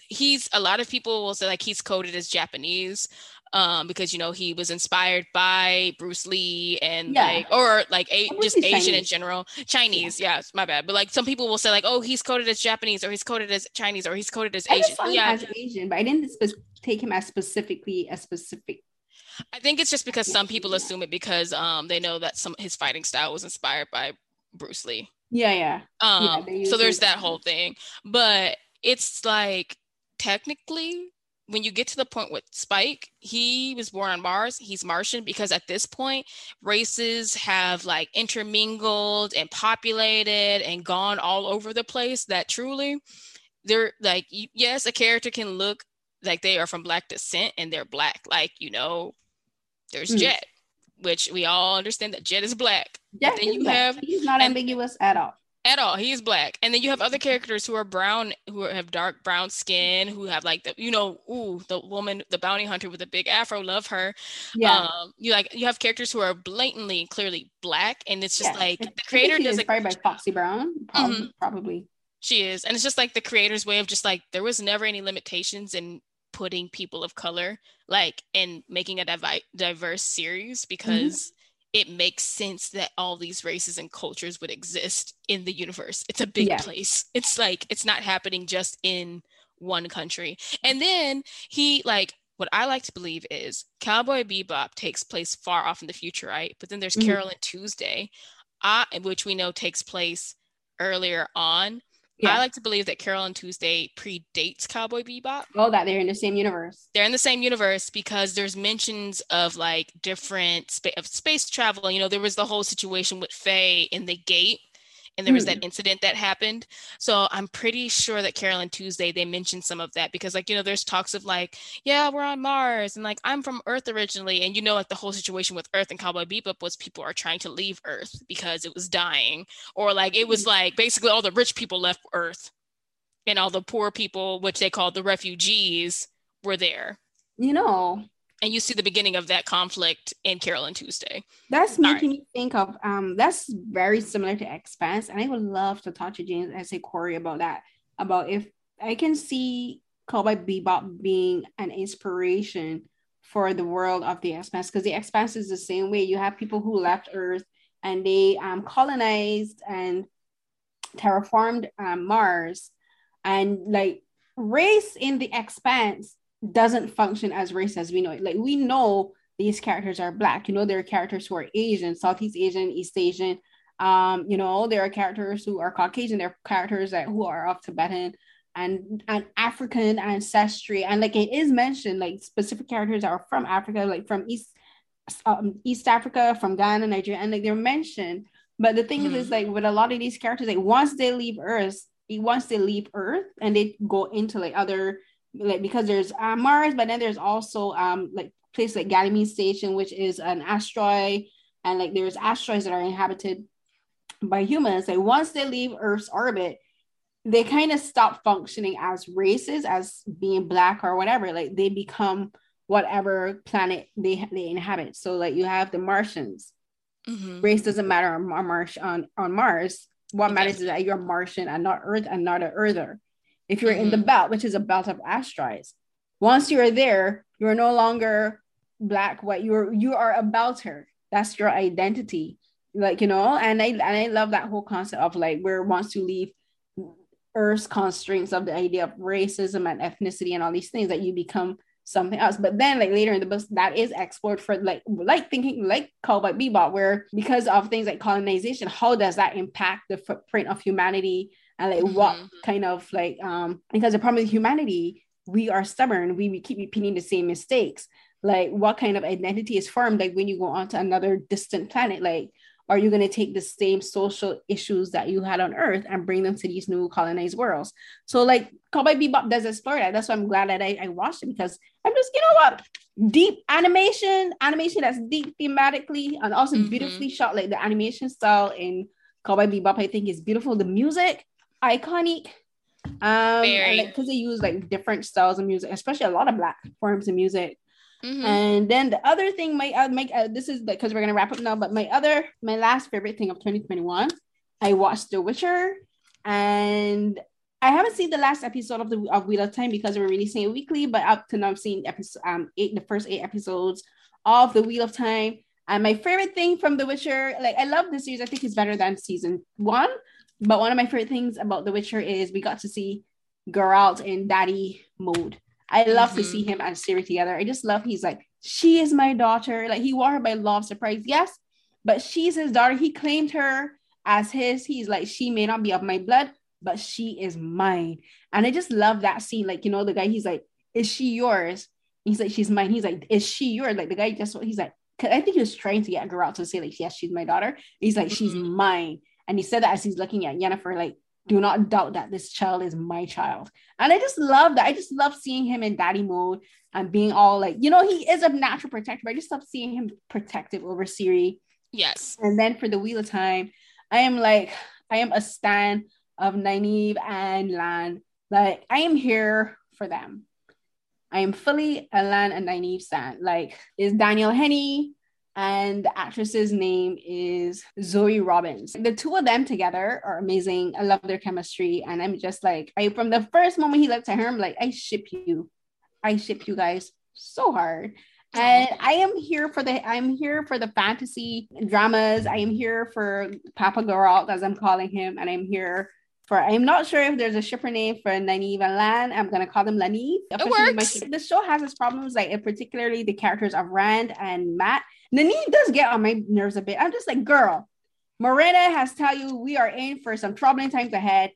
Buckle up and get in shape. She's still being very doubtful, and it's like irking me. I'm just like, Nynaeve, girl, just like you have seen these the fade and all these things, the Trollocs and everything's coming. Like, girl, this is not time to be hemming and hawing and doubting. Just like get in shape and get to work. But apart from that, I am loving them together. So that's the end of my favorite things of 2021 list.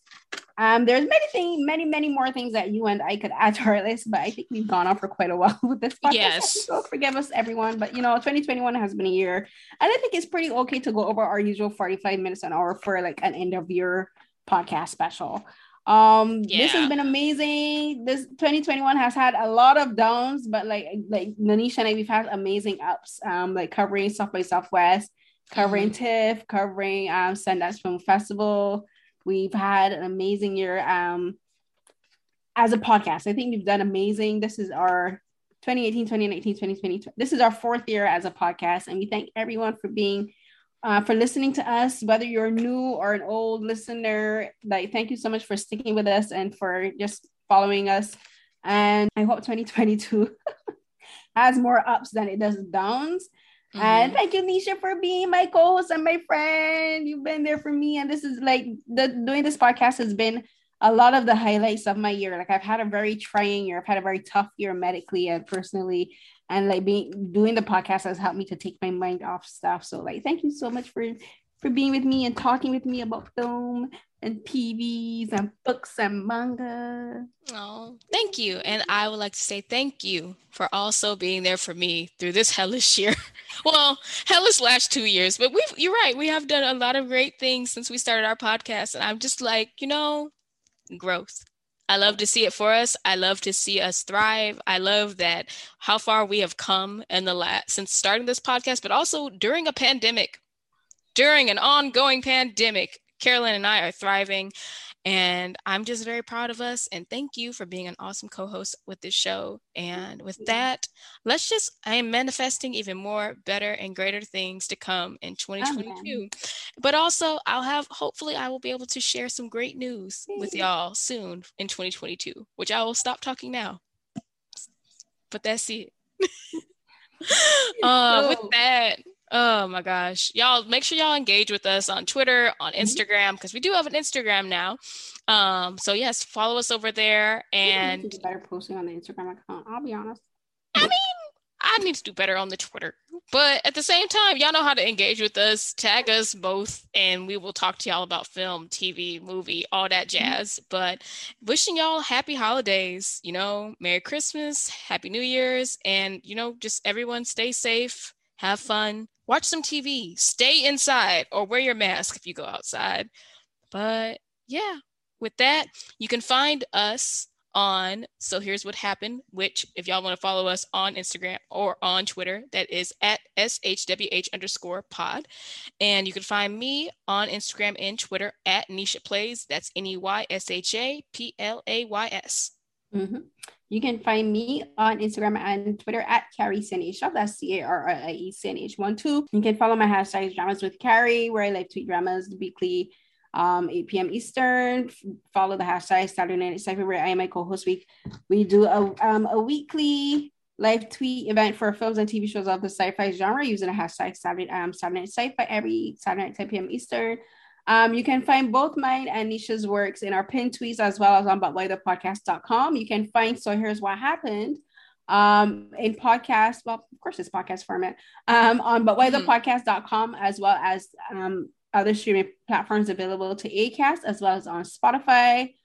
You can find my other podcast, Carolyn Talks, on butwhythepodcast.com, as well as Beyond the Romance, my Asian drama podcast chat on butwhythepodcast.com, as well as the YouTube version on my YouTube channel under my name, Carolyn Hines, HINBS. And I think that is it. So this is going to be our last podcast for 2021. Thank you everyone for an amazing run. Hopefully we'll see you in 2022 with some fun announcements and new, possibly segments as well and new specials for. So here's what happened. Oh, I should say something that we didn't mention. One of the other favorite things that I'm glad that we did in 2021 was speaking to Stephanie and Vita about the Amazon, the new Amazon comic series in DC Comics. Like that was amazing getting to talk to the two of them. We're working on something else for the end of the run of the comics. So it's this comics, and I think only up to now 4 issues have been done, but we're looking to do something special for the 6th issue as well.